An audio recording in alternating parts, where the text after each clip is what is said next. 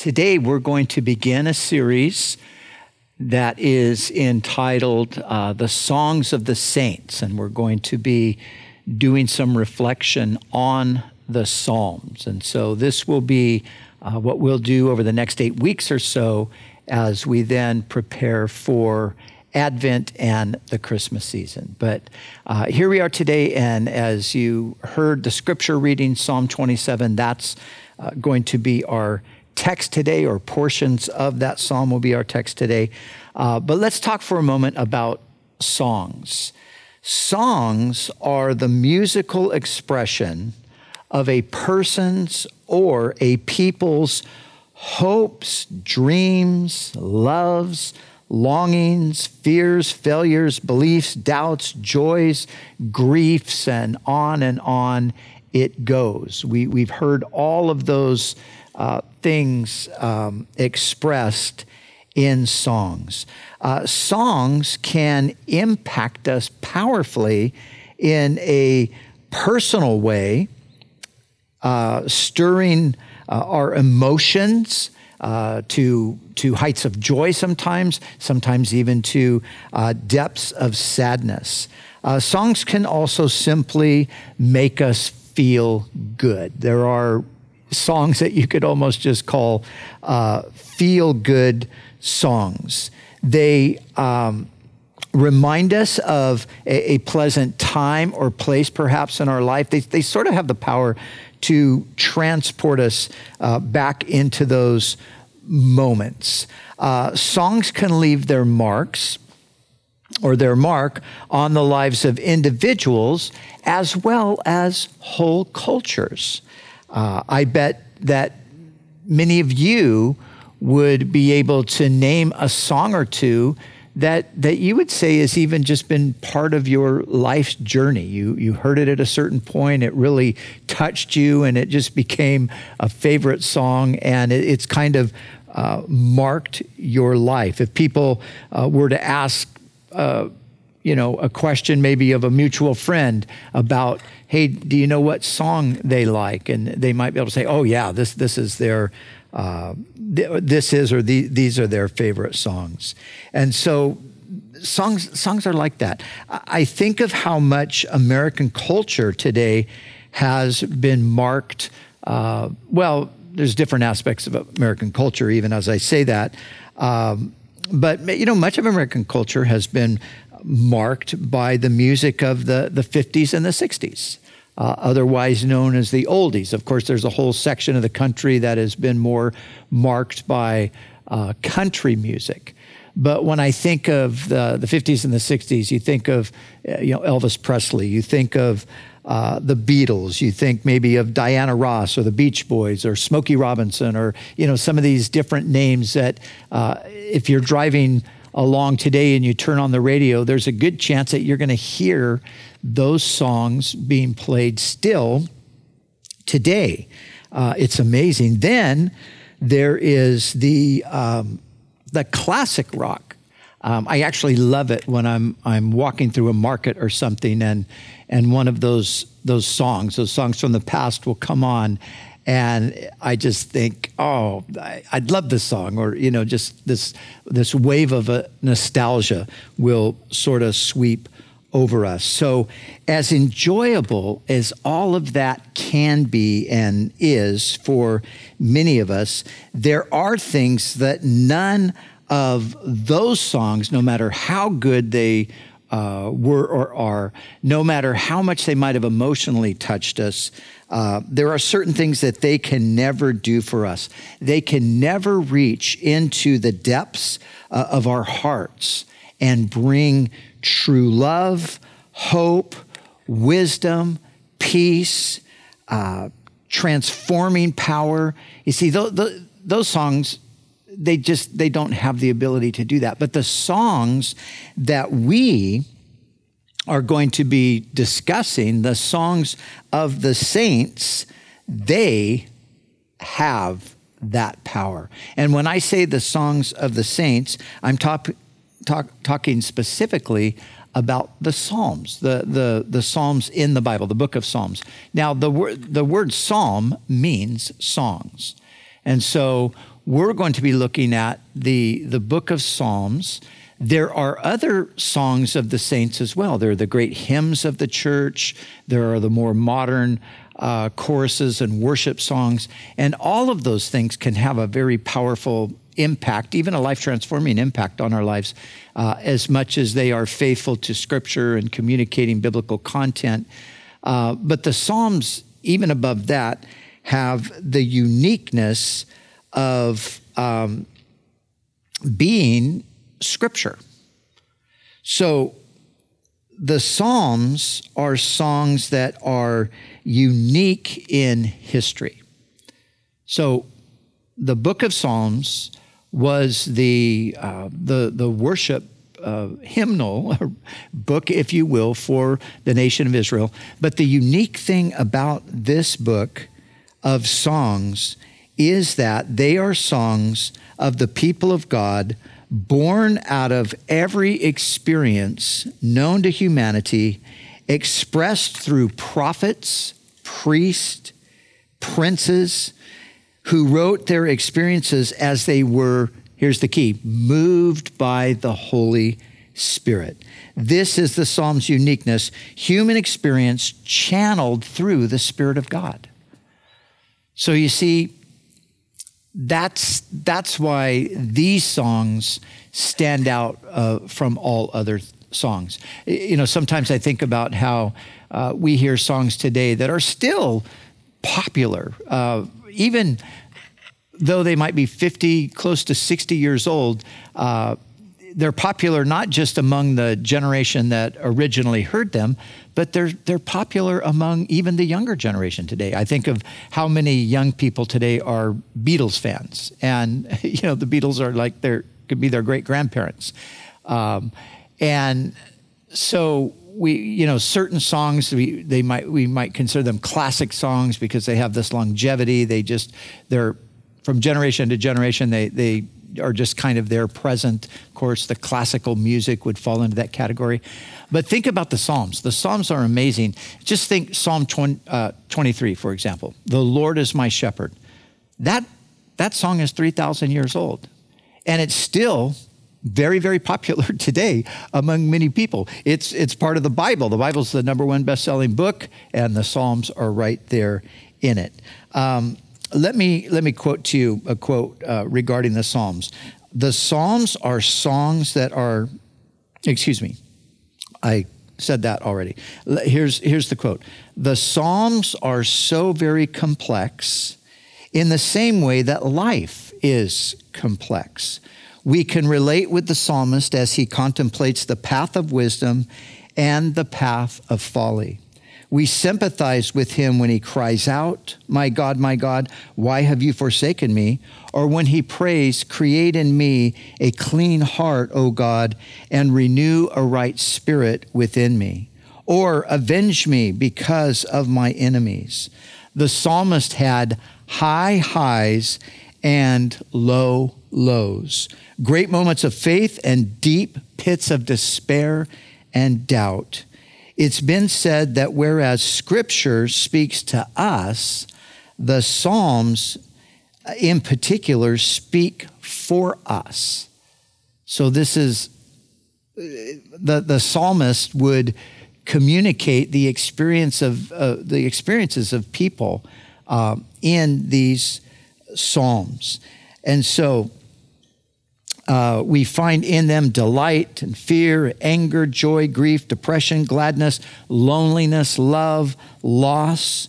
But while the Psalms allow us to express our raw emotion, and you find that quite frequently in the Psalms, this raw emotion being expressed, they simultaneously seek to shape them into righteous ones. So even though there's this rawness of emotion, yet all the way through the Psalms, there's this thing where the Spirit is seeking to bring these emotions into conformity to what God would have. And so I think the Psalms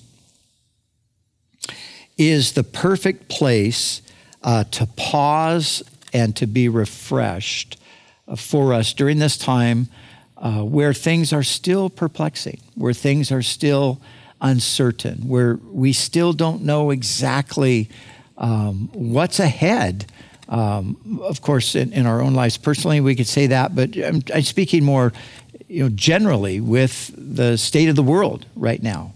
We are in one of those unusual and somewhat extraordinary times where it's almost from day to day. We don't really know what the next day will bring regarding COVID and regarding the fallout of that, the economic fallout, and the political issues and elections coming up and so forth.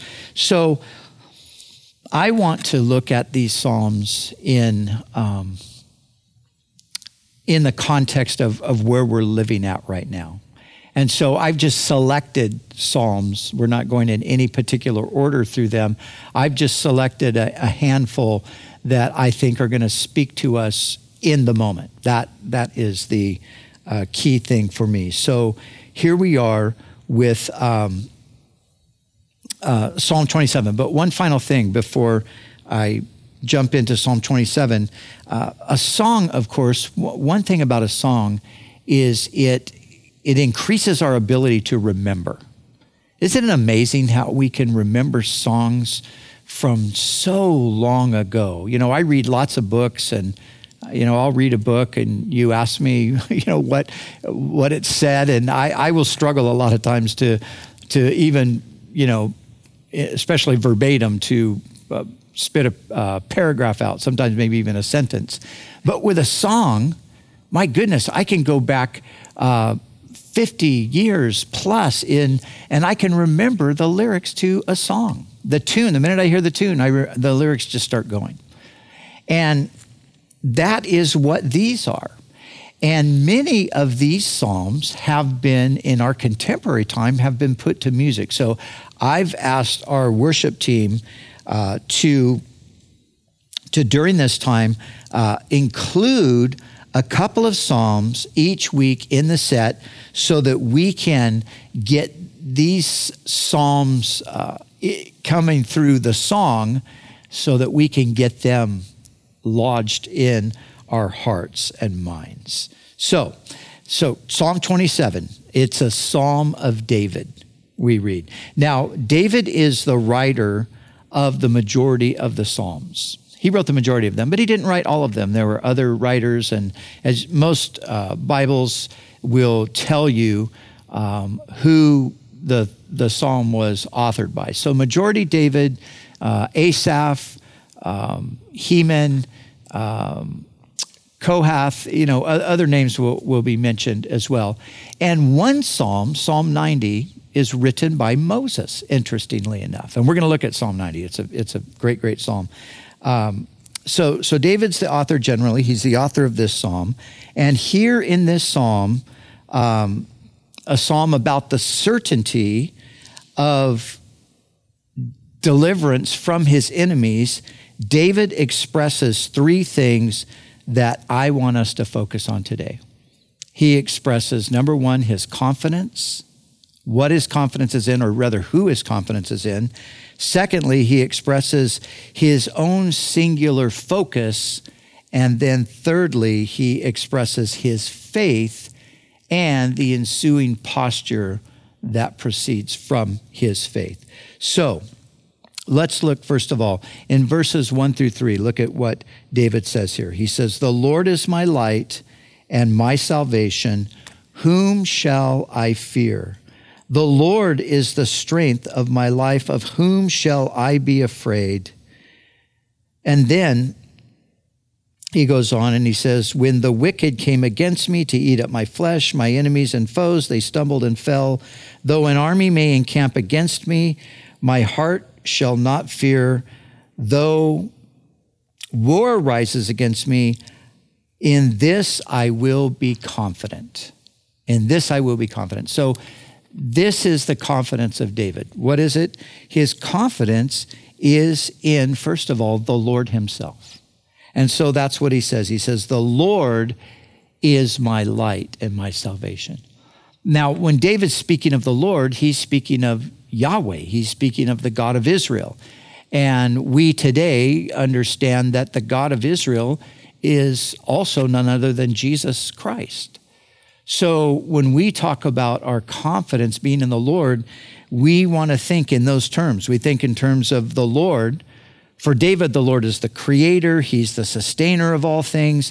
He's the maker of heaven and earth and the sky and the sea and everything that inhabits them. And of course, that's exactly who he is. But for us, we have an even further revelation. The Lord is the one who walked among us. The Lord is the one who rebuked the wind and the waves. The Lord is the one who walked on the water. The Lord is the one who provided for the hungry multitudes with just the loaves and the fish. He multiplied them and fed the people. The Lord is the one who takes care of disease and sickness and these things. So when we say the Lord, we're talking about the Creator.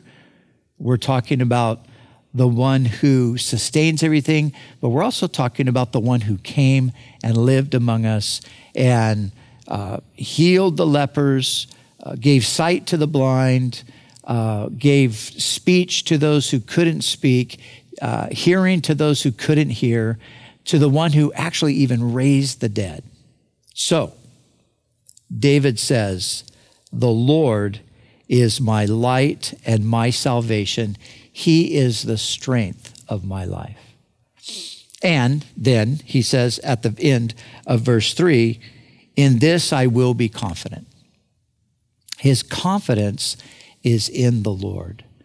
And this is something that is so vitally important for us, that we have confidence in the Lord. And we can have confidence in the Lord. You know, what we have to be careful not to do is we have to be careful not to read the Bible and to read a psalm like this and to think about David and say, well, that was great for David, but what about me today? No, we have to read this and we have to say, that was great for David and that is great for me today, because what was true for David is true for me. The Lord is my light and my salvation. The Lord is the strength of my life. And we cannot forget that. And everything around us, you know, we live in a world that is just fully secularized, right? We live in a world where, man, you got to, in some ways, in society, you got to search to find God. People are trying to keep him as much out of the picture as possible. Now David lived amongst a people who were the people of God. And so for him, but even among some of the people of God, there were those who were rebellious, and so he talks here about his enemies. Sometimes those could be foreigners, but a lot of times they were people from right within the nation who were opposing and resisting God and resisting him as well. But my point is this. We live in an environment that is actually, it is actually set up to keep us from thinking about God, keep us from trusting God, keep us from believing in God. And like I said, from all of the things that go on around us to the input that we get from almost every place, it's the same message. You know, don't trust in God. Don't believe God. God can't help you. There is no God. Oh, that's superstition. Oh, you can't depend on any of that. So we have to, like David, we have to intentionally say, no, the Lord is my light. The Lord is my salvation. The Lord is the strength of my life. In this, I will be confident. Despite all the noise and all the voices that would try to tell me otherwise, no, I'm going to be confident in this very thing. The Lord is my light and my salvation. He is my strength. And so we can have that same confidence. We must have that same confidence. Because as we said, with the Psalms, we're talking about God's presence and help in the context of all of the troubles and the difficulties of life. And so it's in these times and places that we need to have that kind of confidence, and we can. Now, David had this unwavering confidence.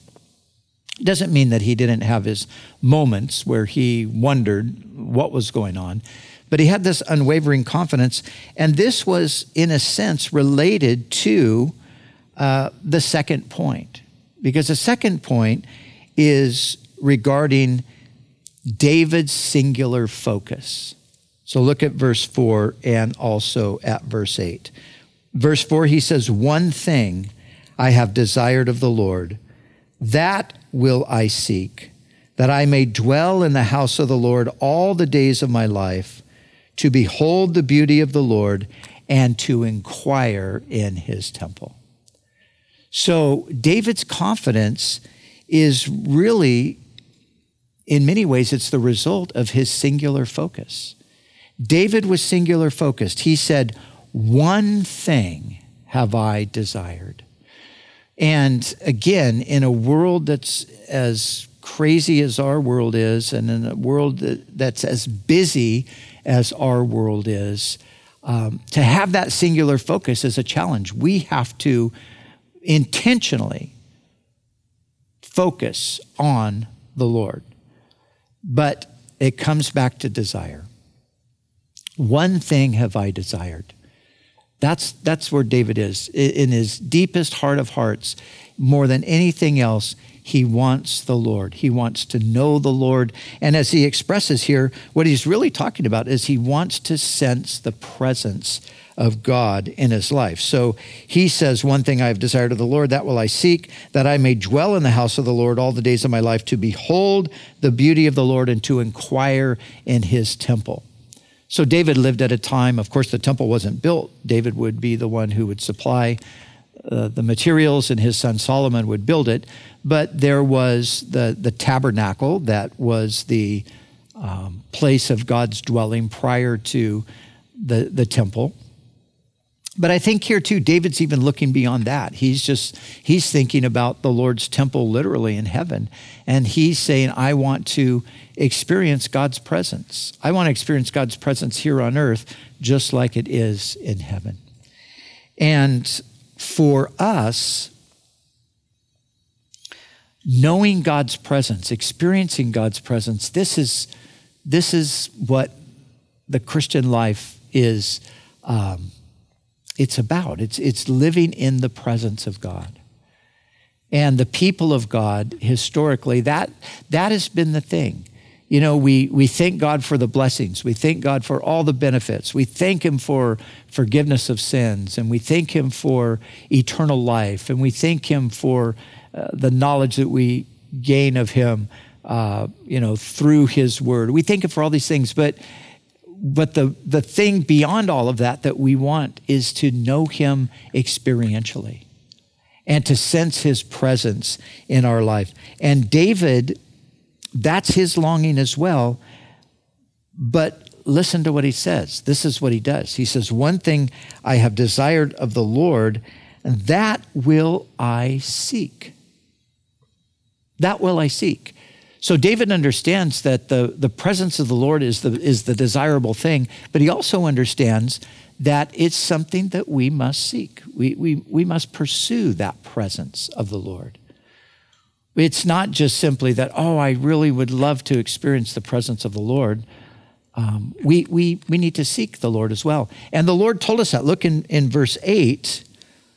Here's the dialogue between David and the Lord.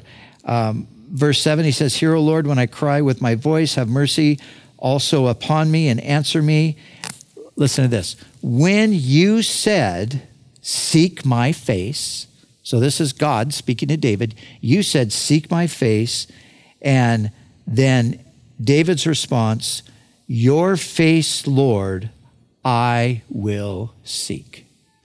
Your face, Lord, I will seek. So we're talking about the presence of God.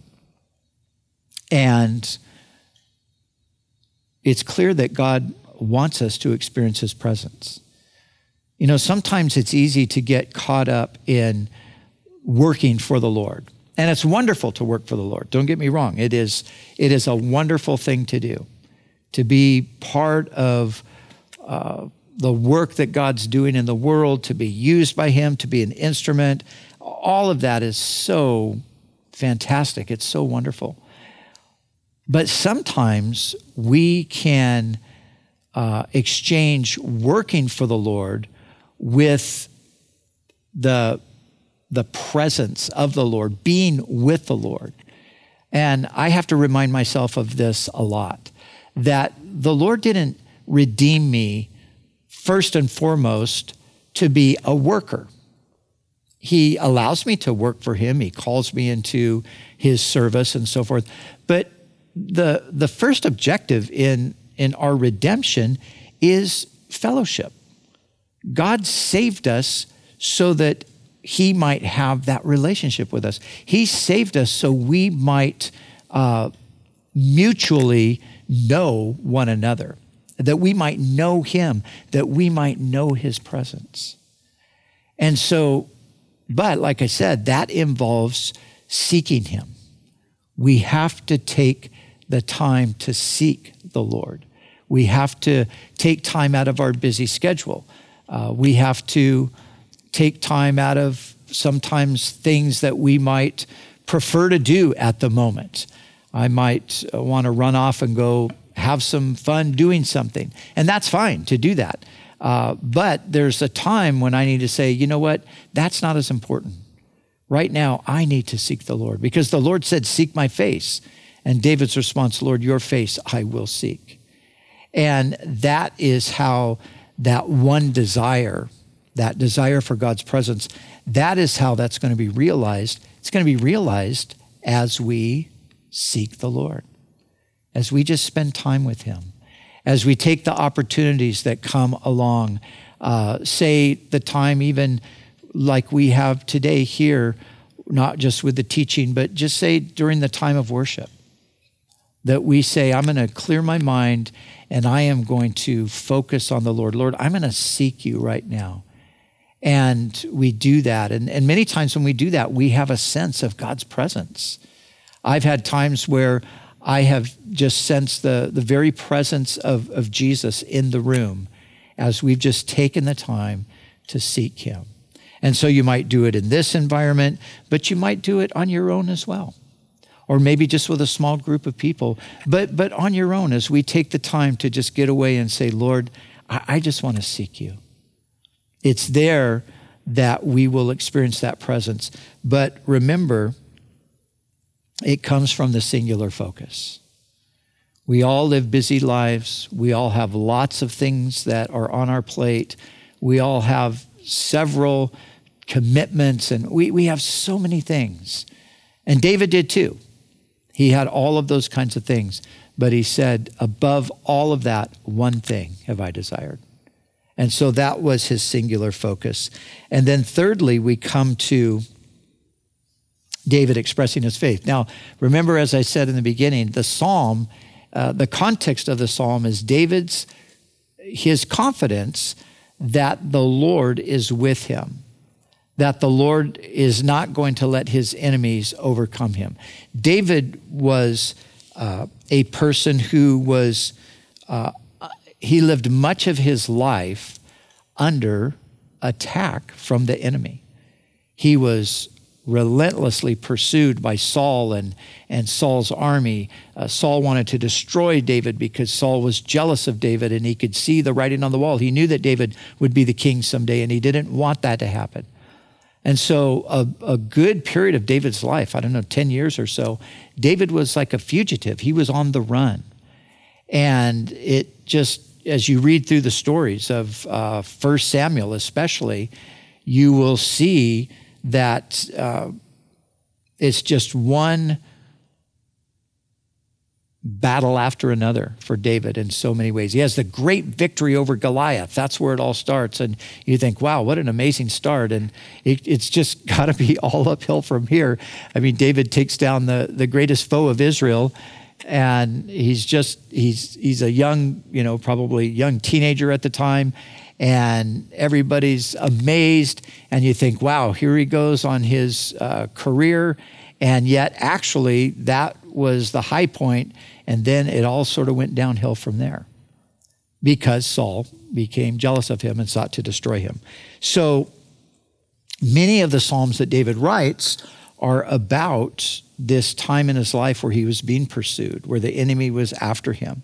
And this happened not just prior to his becoming the king, but this happened later in life too, with David.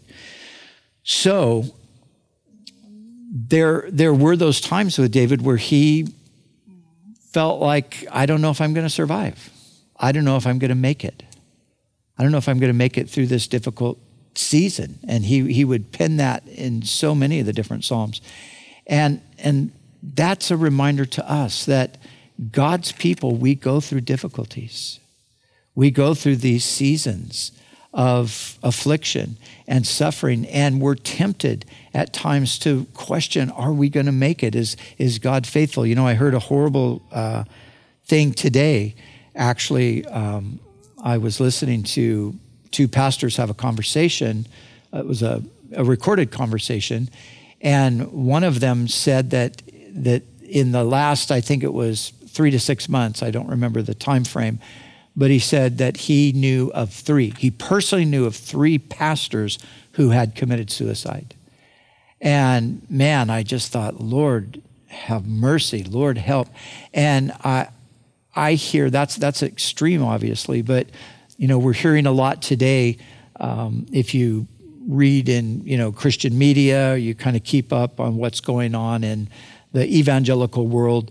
One of the current conversations, a big conversation, is the discouragement of people who are in Christian leadership right now, going through these difficult times, not knowing what the outcome's going to be. And you don't have to be a pastor or a Christian leader. You can be there yourself just because you're looking at your job, maybe that maybe you've lost it. You don't see any prospect for anything in the future, or maybe there's a possibility that you might lose it, or maybe you had planned on something and everything went sideways, and now all of those plans are just kind of washed down the drain, and you're wondering, where do we go from here? Well, this is where faith comes into the picture. And David expresses the faith that he had in the 13th verse of this 27th Psalm. And listen to what he said. And I want to say that this 13th verse has been a lifesaver for me. As a matter of fact, I was looking in, I picked up one of my older Bibles to look at this Psalm in it, just because it was close at hand, and the font is a little better for my eyesight. So I picked it up, and right next to verse 13, it said this. It said, promise from the Lord, 2003. It's 2020. So this is 17 years ago. Now, I can't remember writing that or why I wrote it at the time, but I obviously wrote it because I was going through a challenging moment. And so this was the promise that I latched onto. What David said here, verse 13, I would have lost heart unless I had believed that I would see the goodness of the Lord in the land of the living. So from 2003, and I know I probably could find another Bible where I had a reference to it before that, and I have references to it after that. I have come back to this passage so many times because it is such a wonderful promise, but it's a reminder of the need for faith, because we are tempted to lose heart. We're tempted to give up. That's the idea. I would have given up. I would have thrown in the towel.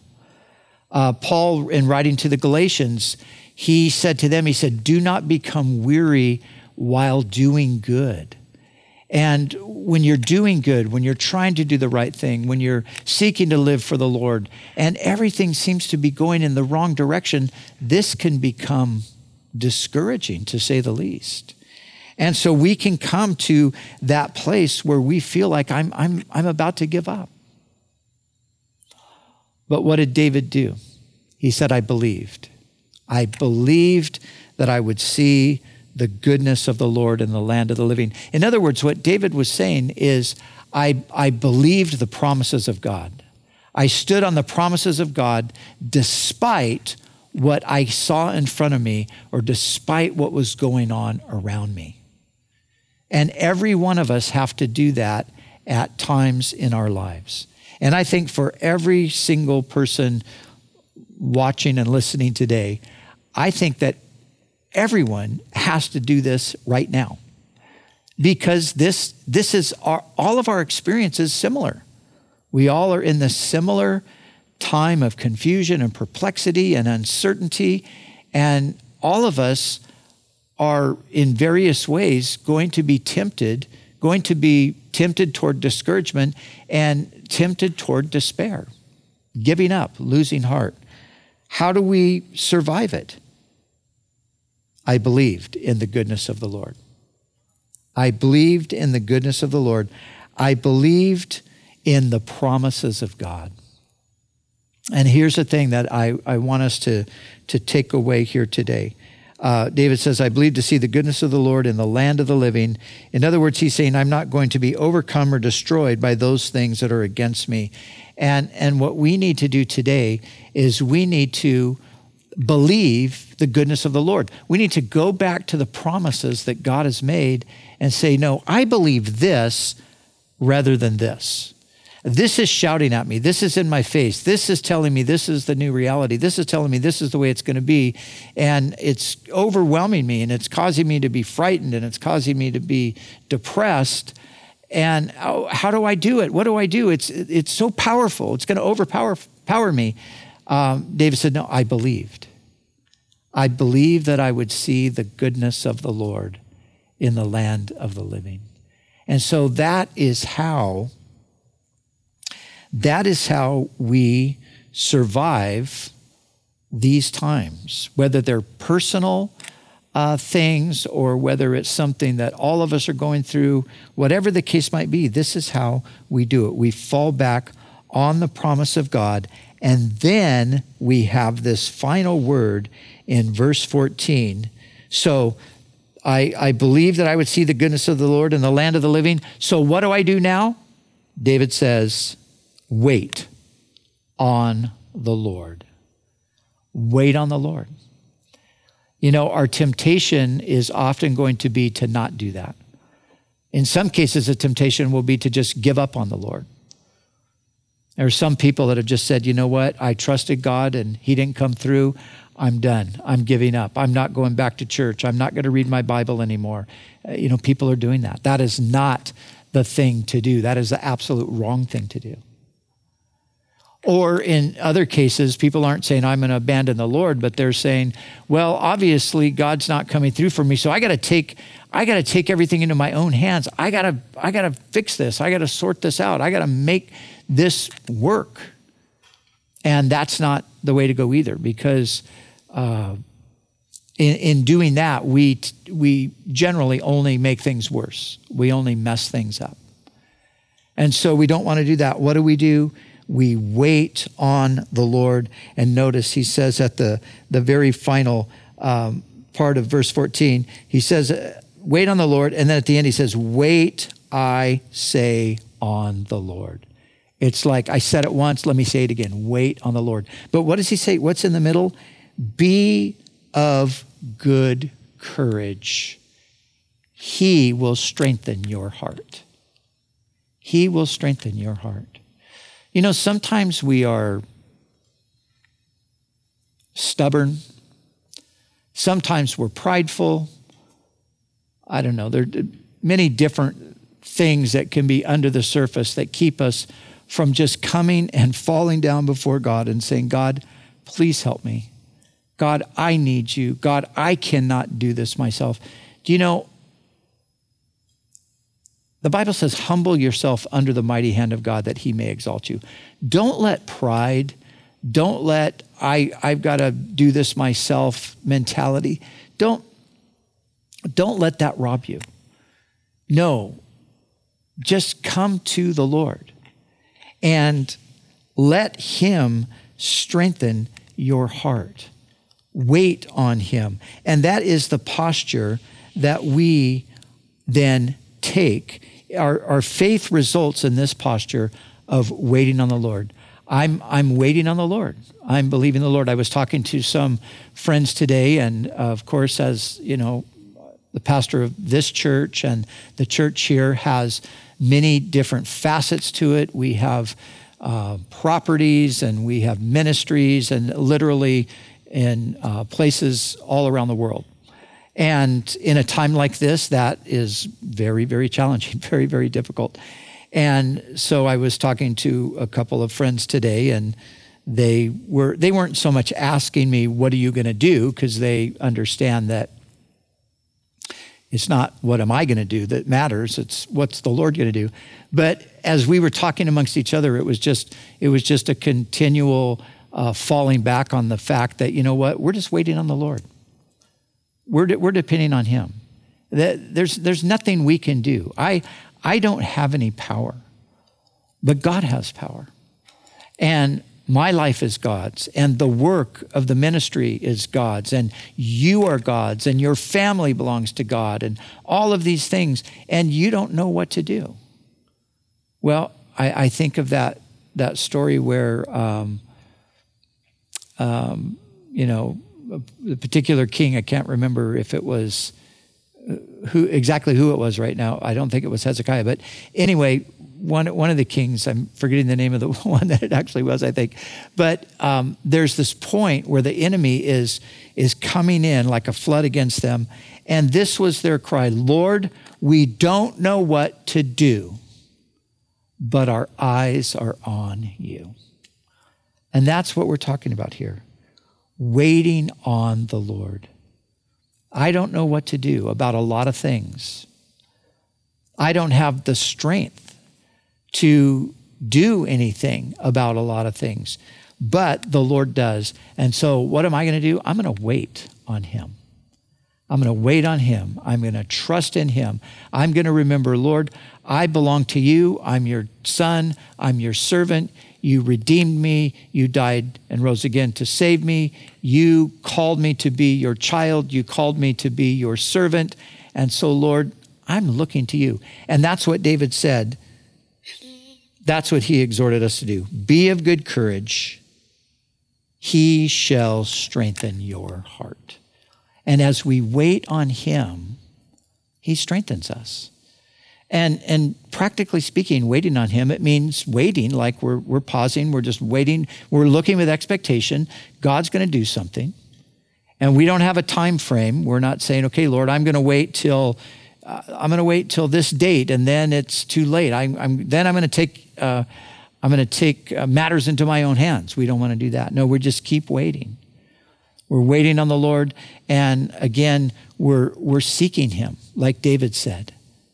One thing have I desired, and that will I seek after. I'm seeking the Lord. And as we're seeking the Lord, we might find that we thought that it was this way, but God, as we seek him, he say, no, actually, I want to do this.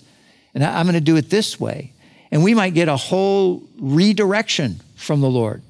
We had this thing going, and it was amazing, and it was going to go this direction, and then COVID came and it's all blown to bits. And so we're thinking, we got to get back on track. We got to get that thing going. But then we stop and we wait on the Lord and we start seeking him. And the Lord's like, no, I wasn't going in that direction anyway.